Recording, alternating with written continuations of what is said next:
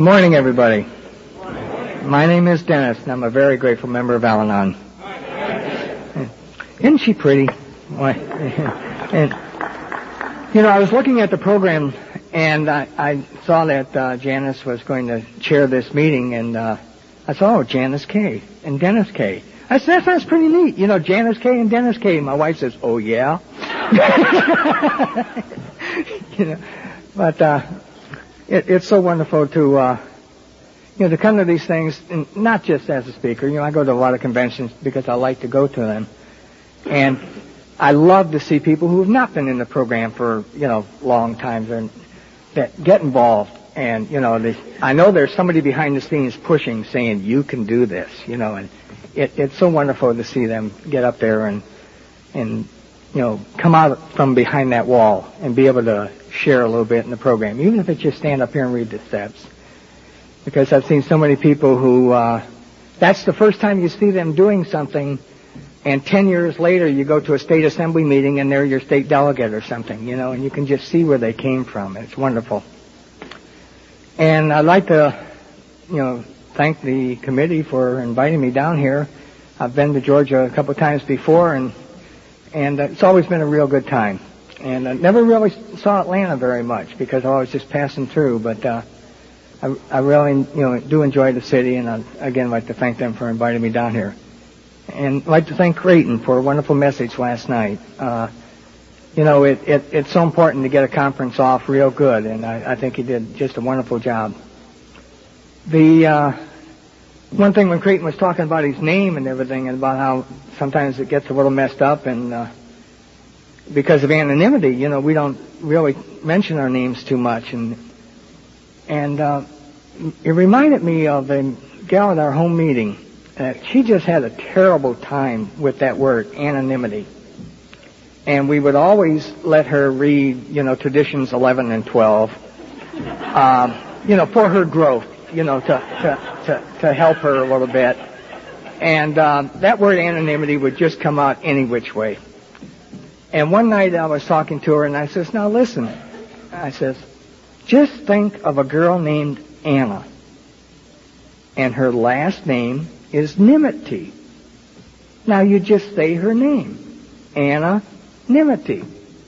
And she shook her head and said no. And I said, you can do it. She shook her head again and said no. And I said, why not? And she looked up at me and just sparkled, those eyes just sparkled, and she says, we don't use last names in Al-Anon. And that is, I was floored, What can you say to that? So, and it's really neat. I've, ran into some people here that I've known from other places, and in fact, right before the meeting, it was really surprising. Somebody came up to me and introduced themselves, and we were at an Al-Anon convention together 13 years ago, and she remembered me from there, and it's just amazing how, I think what it says on the bottom of the program there is we trudge this journey, where our paths will cross. And you meet people in this program, and, they're never out of your life. At some point in time, you're going to meet them again. You're going to hear about them. And it's just wonderful getting to know the people in this fellowship. It's a lot different than when I first came to the doors of this program. When I got here, nobody would, if they did know me, they wouldn't admit it, put it that way. And I didn't know many people because that wall had been built up and we were total isolationists. But I'll go back to the beginning and let you know a little bit about how it was. I grew up in Detroit, Michigan, and had a pretty normal childhood. I remember my mother with her six-pack every night, and a lot of times if she wasn't home, I knew the corner bar where she was. But I can honestly say I never saw her drunk. Alcohol was not a problem. She drank, but that was it. My father was not a factor in our lives. They were divorced when I was very, very young. It's just my mother and an older sister and myself. And I had a pretty good childhood. By all rights, I should be, a mass murderer or something. Grew up in public housing projects, single family, low income and everything, but we managed to survive that. And I have good memories of my childhood. So I can't lay claim to I did this because I had a bad childhood. That wasn't it at all. And I went in the Air Force, and while I was in the Air Force down in Virginia, I wanted to get away for a weekend, so I went up to Pittsburgh. That's where my mother's from, and I have lots of uncles and aunts and cousins there. And my cousin says, I'm going to a dance. Would you like to go to a dance? And I said, sure. So I went to this dance, and she introduced me to some gals that she went to high school with. And, you know, you meet a number of people, but this one person just stands out. That's the one that catches your eye. And this one gal did. And the other gal was just so-so, and this one was just real nice. And I said, that's the gal I want to get to know. So a few months later, I was back in town, and my cousin says, the gal, I'm talking on the phone to that gal you met at the dance. I said, oh, let me talk to her. So I got on the phone and talked to her, and I said, hey, would you like to go out tonight? And she said, yes. So I got directions to her house, and that evening I went over and knocked on the door. She opened the door, and it wasn't the one I thought. My cousin was talking to So-So, you know, and So-So was sitting right out here in the second row, and this past June we were married 31 years. You know,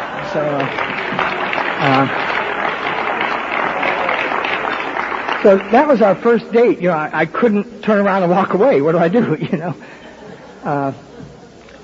But it's been exciting, I'll tell you that. Without her, I wouldn't be here today. You know, it was, so we courted for a couple of years, and it was interesting. You know, I was down in Southern Virginia. She was in Pittsburgh, 425 miles every weekend, and you know, I went for 2 years back and forth on weekends like that, and all kinds of weather. And somebody says, "You're crazy for doing that." And the way I look at it now is, I think I was just willing to go to any lengths to marry an alcoholic. You know, what it was. So,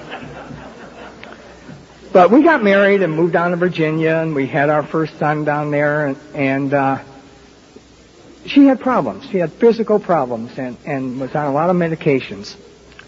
And I got out of the Air Force, and we moved back up to Pittsburgh, and we had our second son there, and she still had physical problems and was on a lot of medication. Then I got a job offer to move back to Detroit, my hometown, and we took that, and we moved back to Detroit, and she had more physical problems, in and out of hospitals and more medications. And eventually I noticed that these pills were going very rapidly, and, you know, she was acting kind of strange. And I realized that she was taking more than she should, and I went to the doctors and the pharmacy, and I told them, don't you give them any more. And they shut her off. They cut off her supply, and I figured, well, that take care of that. Well, I didn't understand anything about addiction and compulsive illnesses. And when I took her supply of pills and things away that she was used to, she just switched over to alcohol. And my introduction to alcoholism was not gradual, because one day she was taking pills, the next day she was screaming and yelling because she didn't have any pills, and the next day I came home from work and she was passed out in the middle of the living room floor, and there were 3 empty fists on the floor. And that was day one of alcoholism in our home, and it went downhill from there. I didn't have a break-in period. You know, I had no, dear, you're drinking too much at a party or anything like that. You know, what do you do on day one when there's 3 fifths? You know, it's just, so you know, I kept asking her, why? And you know, I got an answer, I miss my family. So I went to work and said, we got to move, and we're going back to Pittsburgh, and we moved back there. And she thinks that today sometimes that I did this on purpose, but we wound up moving like 25 miles out in the suburbs to an area that had no bus service. They had no state stores where she could buy the booze, and she didn't drive. And, it was all just pure coincidence. But,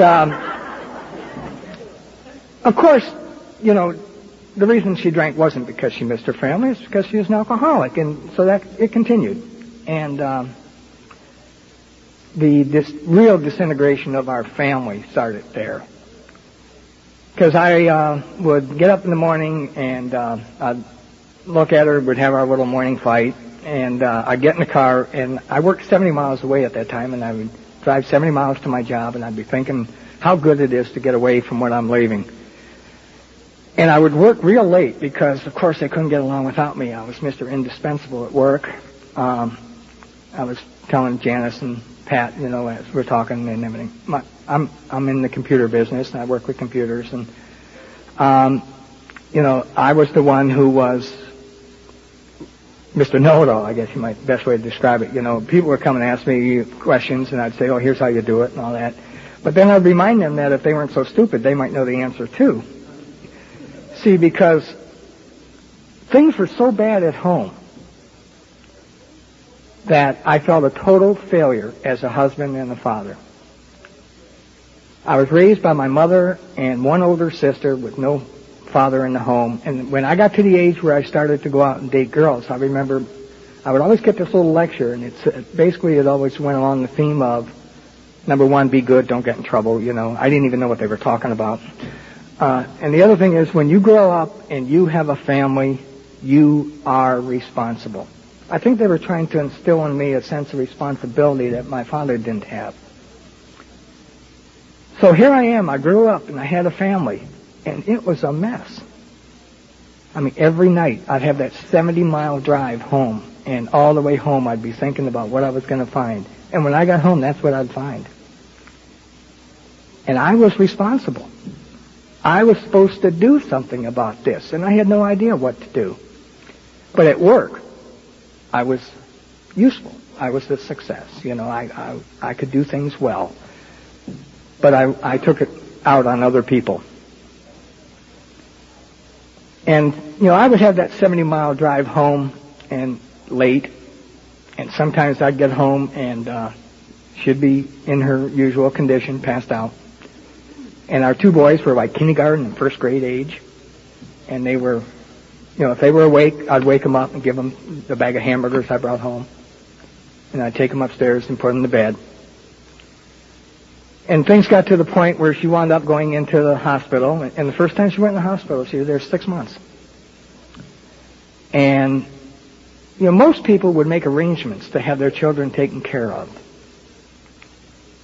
I can't ever remember asking a neighbor, I'm going to get home from work at so-and-so time. My kids get home earlier, will you keep an eye on them? I didn't do that. Because if I went to a neighbor and asked them to do that, they might say, where's your wife? And I couldn't tell anybody where she was or why she was there. Because I was responsible. I was supposed to do something about it. So I bought him a baseball mitt and a baseball, and I told him play out in the back, and if it got dark, come in the house. And that went on for close to 6 months. And I thank my higher power today that nothing ever happened to those children.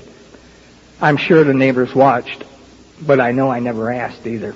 And that was the denial of the disease. I could not tell you what was going on in my home. Eventually, it became kind of hard to keep it, a secret. When you have ambulances and flashing red lights and police cars and things like that outside your house, it's kind of hard to keep that a secret. And we had those things. There were suicide attempts and overdoses, and I'm not going to tell her story in detail, but we had all those things. And we had a lot of activity at our house. I'll call it that. And the neighborhood would have picnics in the back. They had a big grassy area in the back of these apartments or townhouses we lived in. And I'd come home and see all the neighbors out there. It was sort of like a program covered dish. One neighbor would bring the baked beans, the other one would bring the potato salad and everything. But we were never invited. And I'd sit there at the window and get real mad that, I couldn't understand why they shouldn't invite her, but why didn't they invite me? See? Well, one reason was that, as I said, she didn't drive, and I did. And when we had our arguments and our fights and everything, first thing I would do is move away from the TV because she'd be throwing things, and they'd be bouncing off walls, and people on both sides of us would hear things going on in the apartment and everything because we had people on both sides of us. And then when it got too bad, of course she doesn't drive, so I'm the one who leaves, and I'd walk out and I'd slam that apartment door so hard that the windows would rattle and the neighbors' windows would rattle. And I'd get in the car and I'd squeal rubber and, out the parking lot. And as I'm doing it, I see all these curtains part and all these neighbors are peeking out the windows and looking at me. And I'm thinking, look what she made me do. It's all her fault. And then I wondered why they wouldn't invite me to their gatherings. They never saw her, but they saw this madman running all around the neighborhood, doing things. And one time I came home from work, and my neighbor was standing outside, and this guy never talked to me, but he says, I want to say something to you. I said, oh, what is it? And he said, I just have one question. He says, why do you beat your wife? And I said, what? And he said, why do you beat your wife? And I thought of what it was, and I don't know about the alcoholics that any of you may know, but the one I lived with didn't handle steps real well. And we had a 2-story townhouse, and those steps in her had a lot of problems. And, every time she would go outside, she was always black and blue from falling down the steps. And he would hear all this fighting and screaming and yelling, and then see her black and blue, put two together, And he said, why do you beat your wife? And I could have told him just what I told you. And I looked him right in the eye and said, because she deserves it. Because if I said, she's drunk, she falls down the steps, he'd say, you're responsible. Why don't you do something about it? I would rather have had people think I was a wife beater than to say, I can't handle her. I don't know what to do with her. That denial that I was driven into is just, unbelievable as I look back at it. And one night we had one of our fights. As usual, I went out and got in the car, and I'm going to leave. And she came out after me. And she stood next to the car. And she says, you're not going? And I said, yes, I am. She said, no, you're not. I have my foot behind the wheel. Well, when she's drunk and I'm mad, we're both very stubborn people. So she stayed, and I left. And as I backed out of the parking lot, I see her hopping around the parking lot on one foot. I noticed this little bump as I went by, so she's hopping around, and I had driven over her foot. And my very first thought was, are those curtains open? Are those neighbors looking? And I looked around, and then I pulled back in, and sometimes I have to remind her even now that, be grateful I didn't get her again on the way back in. But I got her in the house, and she's moaning and groaning about her foot. And she wants to go to the hospital. And we've been to the hospital a lot of times. I'd ridden behind ambulances, in ambulances, and I didn't want to go to the hospital again. So I gave her a bucket of hot water and told her to soak her foot. And she's soaking her foot in this bucket of hot water, and she's still screaming and yelling about how it hurts, and the guilt starts to set in. And I'm thinking, oh, geez, maybe it's broke, and maybe we really do have to have it taken care of and everything. I says, look, I'll make a deal with you. I says, I'll take you to the hospital, but you can't tell them I drove over your foot. So you have to say something like you dropped an iron on it or something. And she said, okay. And, nobody would have believed it anyways. To this day, I've never seen an iron that left tire tracks. But, but I got her in the car, and we went off to this hospital, and I said, my wife hurt her foot, and they gave me a wheelchair. And I went out and got her out of the car, put her in a wheelchair, and I wheeled her up the ramp, and they got the electric eye on the doors, and these electric doors opened up, and I rushed her through the doors. And those doors weren't even closed behind me yet, and she is screaming at the top of her lungs, that son of a bitch ran over my foot! I refer to that as the day all trust was lost. We had a deal, but... And she's screaming and yelling at these doctors about me running over her foot. And by this time, she was on first-name basis with the emergency room there. They knew her. And the doctor walked up and said, how are you today, Charlene? And she's pointing at me and yelling and saying all this. And he just shook his head and winked at me. He knew she was nuts. He didn't believe a word she said. So I got away with that one. But things went on sort of like that for about 3.5 years in Pittsburgh. And finally, one day at work, my boss said to me, there's something wrong. And I said, yeah, a little bit. And I told him a little bit about what was going on. And he said, do you think a move would help?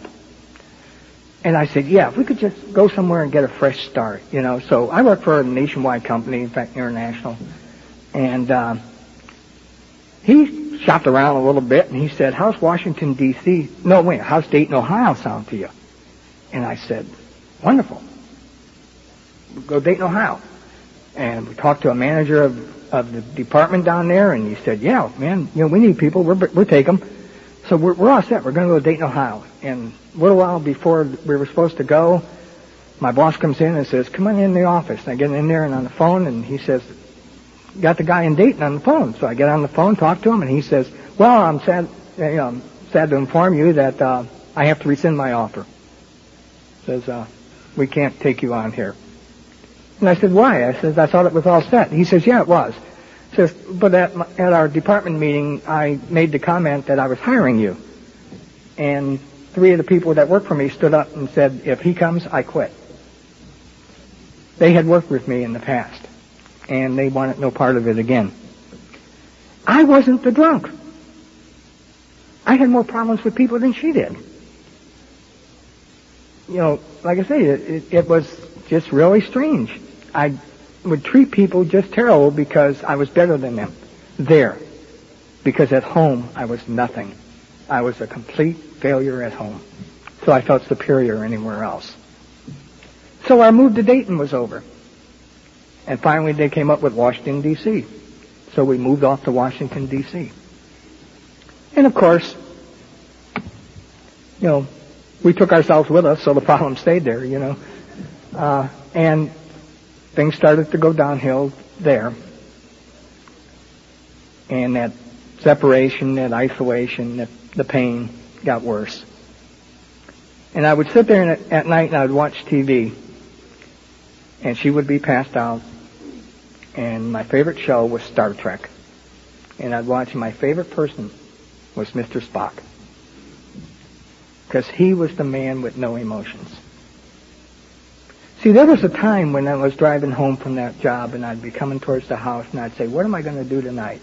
Am I going to be Mr. Compassion? Oh, honey, why? What's wrong? Or would I be the fear of God thing? You know, if you do that again, I'm going to break your neck. Or I would be the guilt one. What did I do to make you drink today? But those times are past now.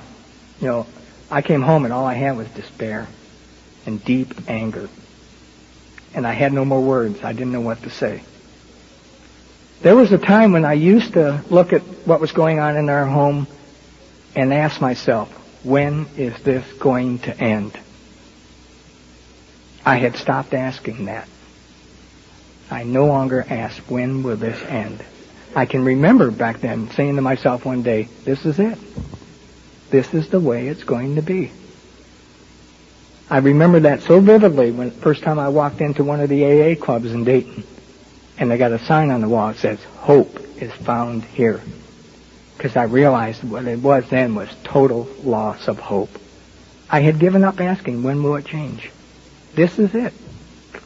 So I would sit there and watch this Star Trek and Mr. Spock and the man with no emotions, and I'd say, if I could be like him, then this wouldn't hurt me. I wouldn't feel the way I am. So I worked at becoming Mr. Spock. And I did. I had no emotions. I blocked everything out. And one of the things I did to stay away and get out of the house was to coach Little League baseball. Our boys were at the age where they were in Little League.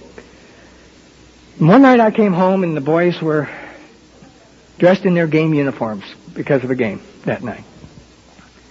And I said, get in the car, I want to go in and see Mommy. And I went in the house. And I looked around and I finally found her back in the bedroom. And she was lying on the bed. And there were empty pill bottles, empty booze bottles. And I leaned over and I put my ear right by her nose and her mouth, and I could barely hear her breath. And I looked on the nightstand and there was a note. And I picked up the note, and I can remember the words on it like it was yesterday. And the note said, you and the kids will be better off without me. And things like this had happened before. And I did the same thing I'd always done before. I grabbed that phone. I started to dial the rescue squad. But this time I got about halfway through dialing that number. And I stopped and I looked at that note again. You and the kids will be better off without me.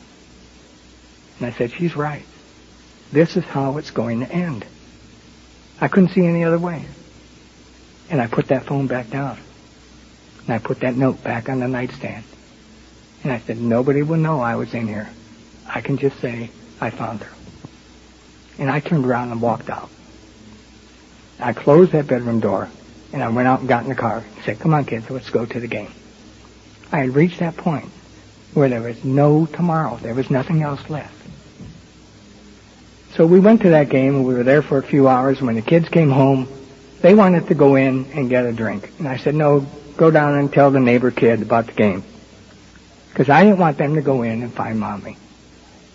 Because I fully expected her to be gone by now. I thank my higher power today that she isn't. She came through that. But I was at the point where I no longer cared.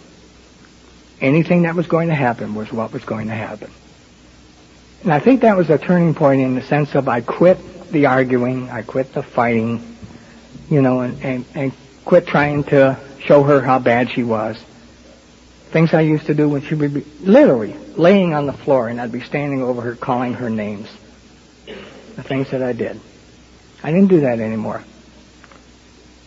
And it was not too long after that she wound up going in the hospital, and while she was there, she got into, they brought in meetings, and she met this gal from AA. And after she got out of the hospital, of course, she drank again. And things got back to the usual case, the way she was. And one day, this gal from AA came over to the house, and she saw Charlene sitting in a chair with a blanket wrapped around her, and I was spoon-feeding her out of a bowl. She had been in that chair for about 3 days. And she said, what are you doing? She said, she's dying. You have to do something. And here I am, the computer wizard, the man who knows it all. And I looked at her, and I couldn't even say anything. My mind was complete jello. I had no idea what to do. I'd totally given up. What's going to happen is going to happen. And so it was taken out of my hands. This gal picked up the phone, called the doctor, called the hospital, arranged for the room, made another call, called this guy in AA. Next thing I know, this guy, all I remember about him is cowboy boots and cowboy hat. He comes in the door. The gal packs the suitcase, throws some of my wife's clothes in it, and this guy walks over to the chair. My wife's sitting there in the blanket. He picks her up, and they go out the door. And they didn't even tell me where they were going. I literally gave my wife to AA. I found somebody who wanted her. They can have her. So, they eventually told me what hospital she was in and everything, and went out to see her, and they told us about a treatment place. And actually in D.C. there were two of them. One was where all the senators and congressmen's wives went, and I couldn't afford that one. And the other one was this place that was, more for the common folk. I couldn't afford that one either.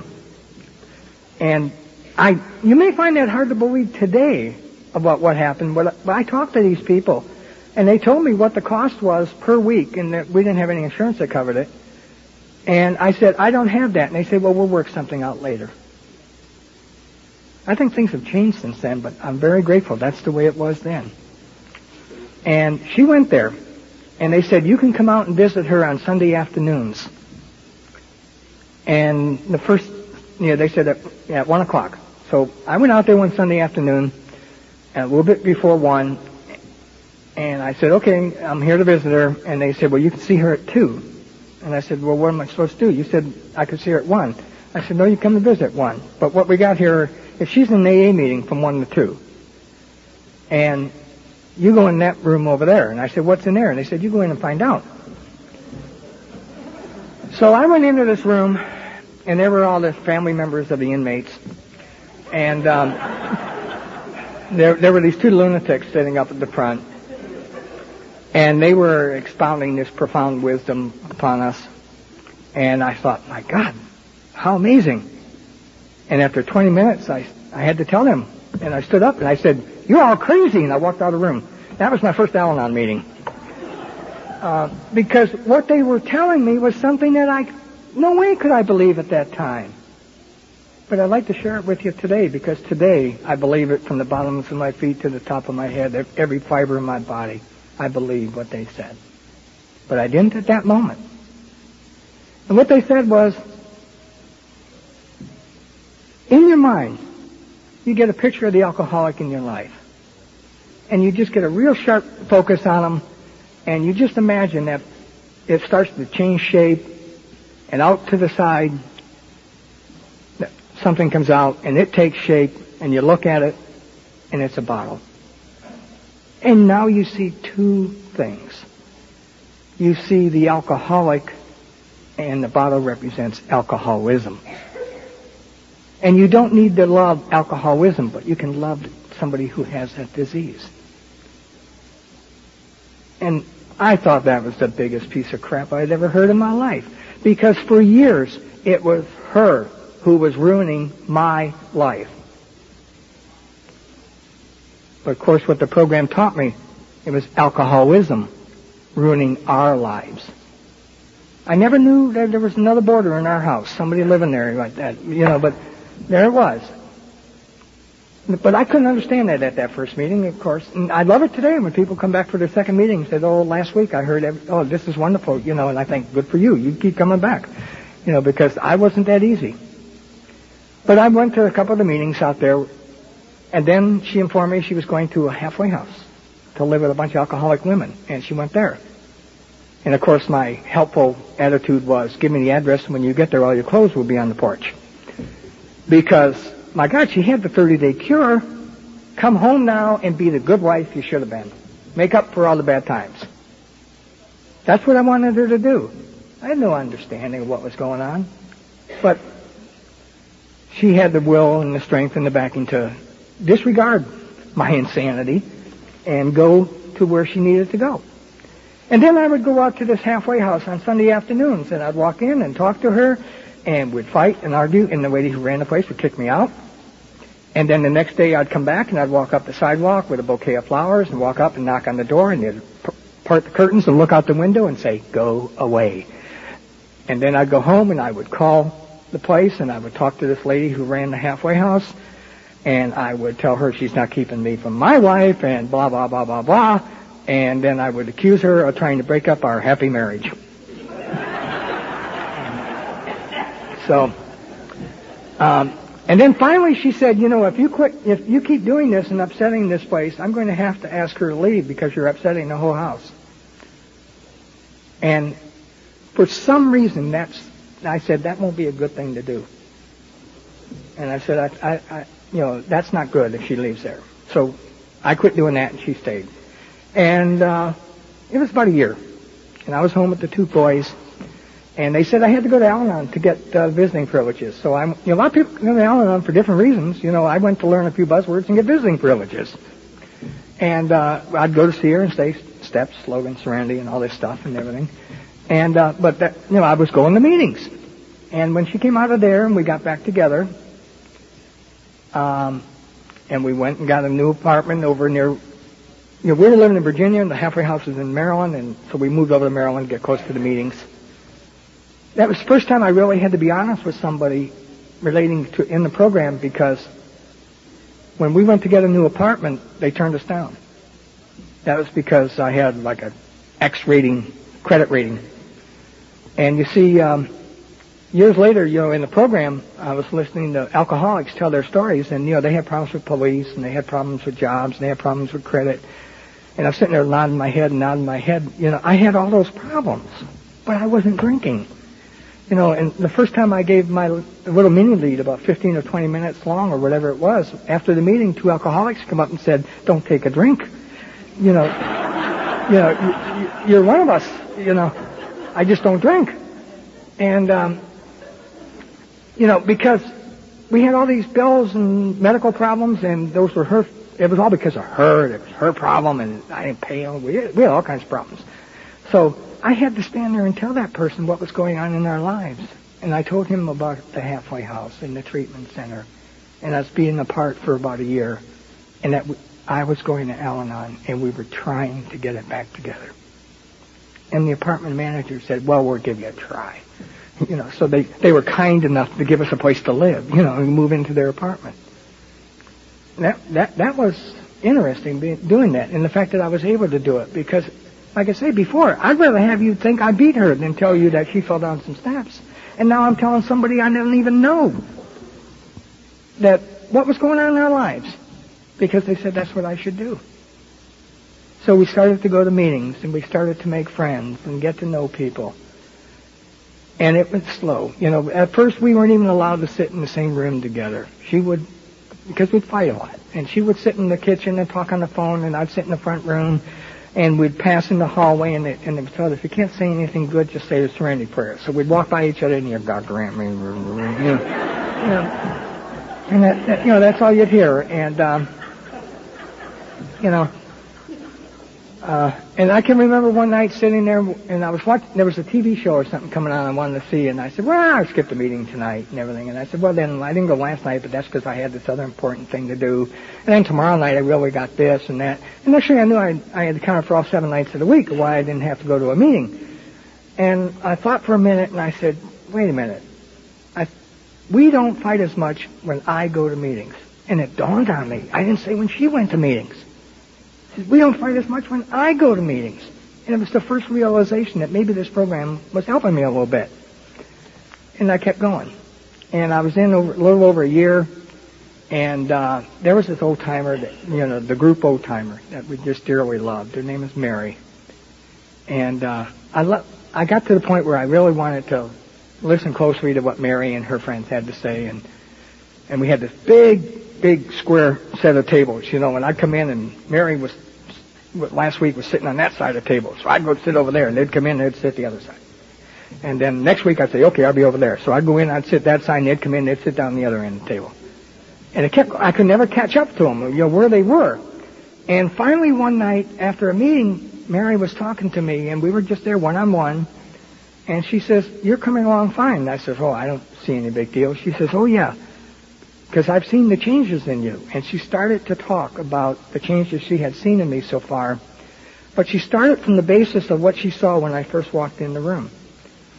And she started to tell Dennis what Dennis was like. And she read me like an open book. I mean, she was telling me things that I knew were absolutely true that I had never said to anybody in my life. And she was just telling me about me. And while she was doing that, I was thinking, this is just amazing that she can do that. And I said, maybe I really do belong here. And the more she kept talking, the more I became convinced. And to me, that was a real memorable night, because I firmly believe that night I took the third step and made a decision to turn my will and my life over to the care of God as I understand Him. And God, as I understood Him that time, was her and the program, the people in it. And I made a decision. I think, I'm going to come back. I quit wavering. And near the end of that talk, she told me, she says, Mary is a black lady in Washington, D.C. And she says, I was raised in the ghetto. And she says, I was raised with people with criminal records as long as your arm. But I was never afraid of a man in my life until the night you came into our meeting. And that's why I could never catch them. They would see where I was and sit at the other end of the table. And she said, we didn't want to be near you the night you exploded. I see people sitting out here with some bright red shirts on, and boy, they're pale compared to my face at the time. Our first Christmas in the program, I asked Charlene what she wanted for Christmas, and she says, I want you to go get a physical. Because she thought I was going to explode, have a stroke or something. It took a long time for that anger to leave. A long time. And I was reminded tonight of what I had said once before, that Al-Anon put the fire out. I was so angry, so mad, but that anger left. I can remember one time I went to the local community college in Dayton and was asked to come and give a talk about how alcoholism affects the family to a health class at the college. And I gave this talk, and the teacher said that I'm going to have the students critique your talk and write it up, and I'll let you know what they say. I said, fine. So a week or so later, I get a letter or an envelope from the teacher, and he had enclosed a number of letters that the students had written, and they said various things. Most of them nice, and different ones would point out different things I had said, and I thought, well, that's nice. This one hit that one, that one hit that one. And it showed they were listening at least. But the real thing that really set me off on that one was this one person said that we had this speaker named Dennis come to our class. And, gee, he could have really been one of the best speakers we had if only he wasn't so quiet. If he was just a little more, he said he was so soft-voiced or whatever it was, And I thought, my God, if only he knew where I came from. I thought that was the greatest compliment that somebody could have paid me because of the way the program works. I was a lunatic when I got here. I would scream and yell at everybody. And here's a guy saying my only default was I was quiet. And I thought that was great. So we made, we started to make friends, and a job move came, and I didn't like the job I was on. And I got a job offer this time to move to Dayton again. And this time nobody threatened to quit. And we moved to Dayton, Ohio. That was back in '77. And we love it. We thought we'd never have friends like we had in the program in Washington where we first came in. But of course, that's not true. You do meet friends. And some of our dear friends from Dayton are here today. And through the years, we made many friends. We both got involved in service for a while, and I was in longer than Charlene as far as service. And I became a GR and a DR, and eventually I became alternate delegate for Ohio. And then, in one insane afternoon, these people in a state assembly meeting in Ohio called my name off the number of times that was needed, and they marked him off on the board, and they said, we have a new delegate. His name is Dennis. And I thought, my God, they've done it. This is ridiculous. And I just put my head down in my hands and, thought, well, here we go. We'll see what happens. And that night I went home, and I told Charlene, I says, I have to make a call. And I got on the phone, and I called that lady in Washington, D.C., actually in Maryland, who had ran that halfway house, who became my wife's first sponsor. And I told her what those lunatics in Ohio had done, that they had elected me to be their World Service Conference delegate. And she laughed, and she said, well, I knew if you keep coming back, you'd finally get this program. And that was a wonderful experience, and a real honor and a privilege to be able to represent my Ohio Al-Anon and go to World Service and get to meet Lois and all the people there, and go to Bill's house and all that. But the biggest thing was really getting to know what they call it when we read Al-Anon as a whole. It wasn't Al-Anon in Washington. It wasn't Al-Anon in Dayton. It was the Fellowship of Al-Anon as a whole, worldwide. And to sit there and hear somebody from Utah say, yeah, you do it this way in Dayton, but it's different out here, and we need to do it this way, and get to understand how those World Service handbooks and everything are guidelines. They're not the Word of God. They're not absolute law. You try to, not everything works the same way for everybody everywhere, and the input that comes into that stuff. And I am such a absolute, well, I'm rigid on it, really. Conference-approved literature. I go irate if I see somebody bring non-conference-approved literature into a meeting, because I've seen the preparation and the work that goes into it. I've seen arguments over this sentence. Is it going to be misinterpreted? Is it going to say, be interpreted to be not what the program really means? I've seen the input from the fellowship. We had one meeting in Dayton that was using the way something was worded in one of the service manuals to exclude people from a meeting. The way they were reading it and interpreting it, they were telling people, go away, you don't belong here. And I was told about that. And I brought that up in New York, and somebody from Wyoming said, gee, we've had the same thing. And somebody from Florida said, we've had the same thing. And all of a sudden, we all realized this needs to be changed. And we changed it. And that's how the program works. And so that's why I love the conference-approved stuff, because it's input from everybody in the fellowship. It was a wonderful 4 years. I went 4 times because I went 1 year as alternate. I got an extra one. And near the end of my term, our oldest son came in one night, and he said he quit drinking. He had a couple months. He had DWI a couple months ago. Never told us about it. And he stood there in our front room having DTs.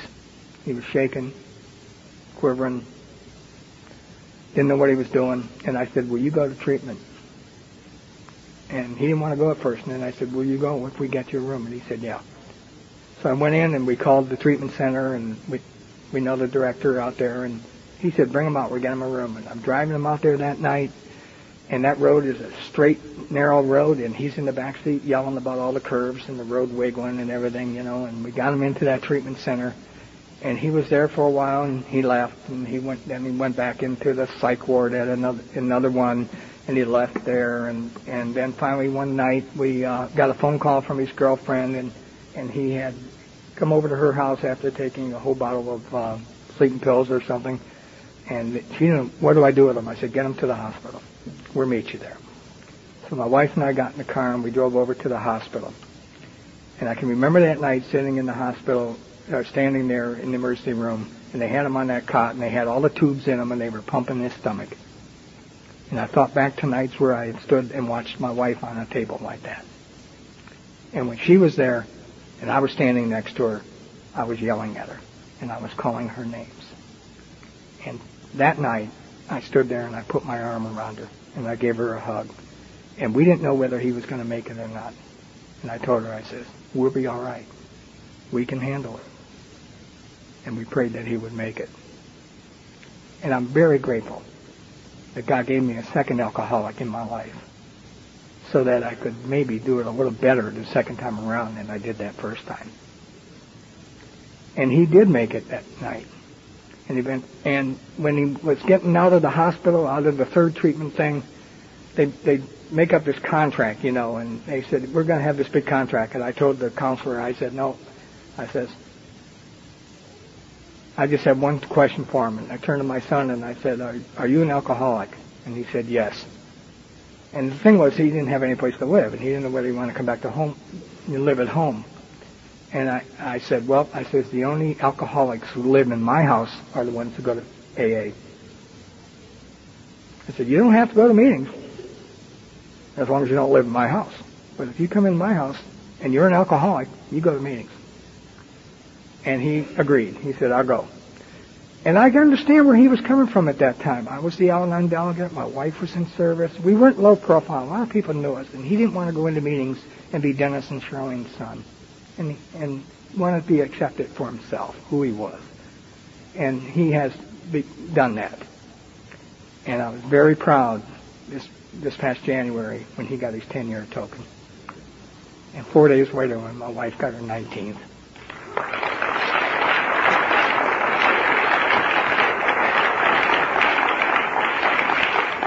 This program has been so good to us. This past year was so exciting for us. For the first time, in 92, we became grandparents twice. And our youngest son and his wife had a little baby girl in March. And I thought back to the days when our son was in that treatment center, and they had this thing called Family Week, and you go out there and you sit in the middle and tear each other apart. And and I can remember one very vivid thing about the kids talking about, their mother walking out and passing out in the yard in the neighborhood, and all the neighbors seeing her, and how embarrassed they were, and how bad they felt, and everything, and the things that happened, and how they felt when they were kids, and there was a lot of resentments and a lot of anger and shame and all this stuff, same kind of stuff I felt. But this past March 16th, when that little girl was born, they called us and they said her name is Charlene.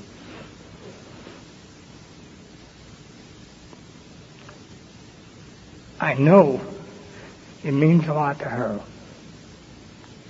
I think it means as much to me that we've mended those relationships with our children that were in such shambles. And in November, when our oldest son had a little boy, my middle name is Michael. He named him Michael. That was the hardest thing of recovery.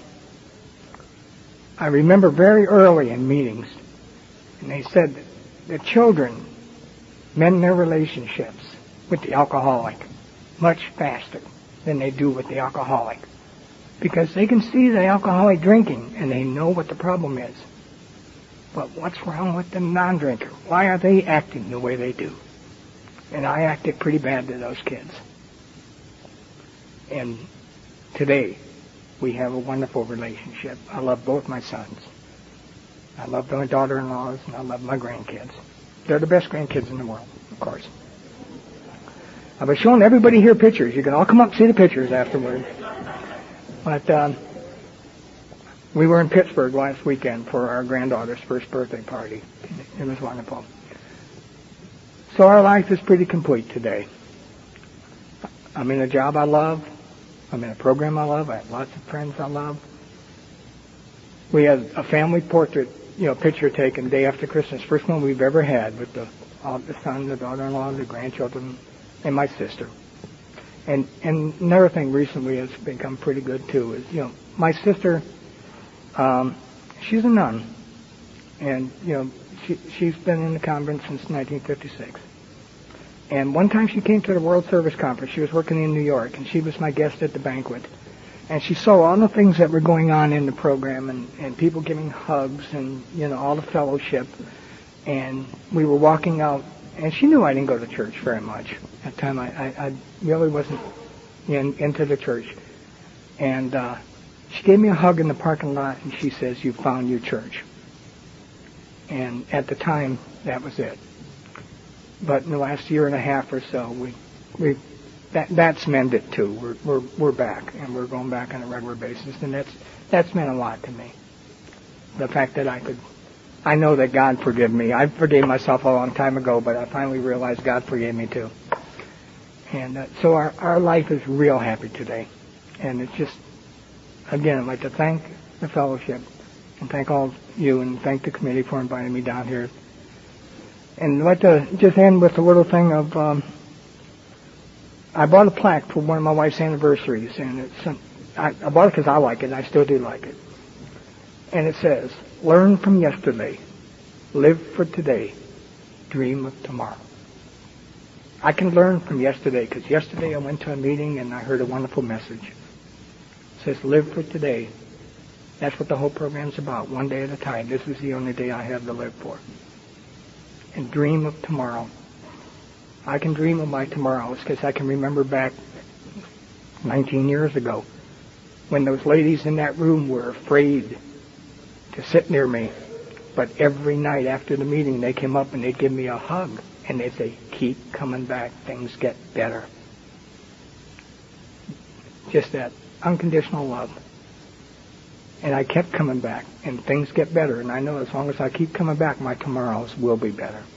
This program will give me what I need in life. Not necessarily what I want, but what I need. I'm so very grateful. That's so much better than it was when I got here. When I hate it yesterday, and I regret it today. But the worst of all was the fear of tomorrow. And thanks to this program, I don't have to live that way anymore. For that, I thank you, and I love all of you. Thank you.